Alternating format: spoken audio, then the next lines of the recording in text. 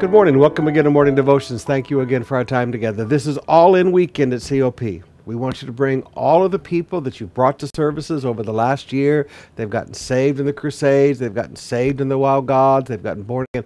Bring all of these people. Bring all of your Connect Group members. This is what we call All In Weekend. We want everybody here this weekend.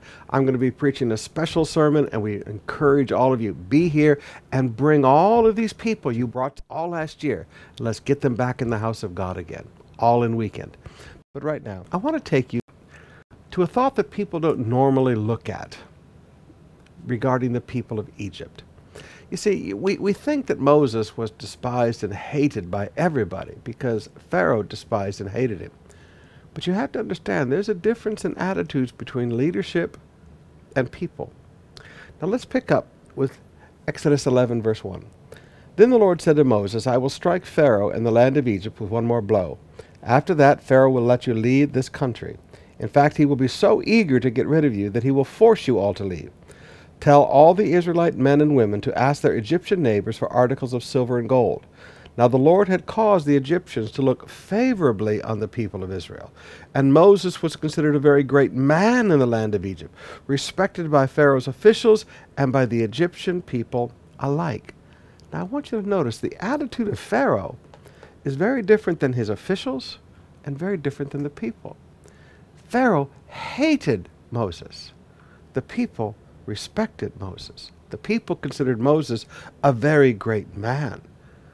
The people loved the Hebrew people, the people of Israel. Now, attitudes had changed.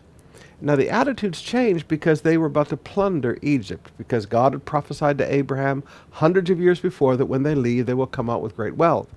Now, in order to fulfill that promise, God had to change the hearts of the people. So remember earlier I taught you about prejudice. So the people of Egypt despised the Hebrews, but now they greatly respect the Hebrews and look favorably upon the people. So I want you to notice attitudes change. Cultural attitudes change, and they can change in a heartbeat when God puts his hand on a situation.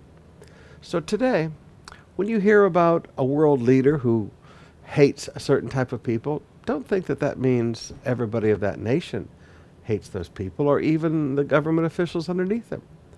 When you hear that somebody in a company hates somebody, it doesn't mean that everybody in that company hates that same person.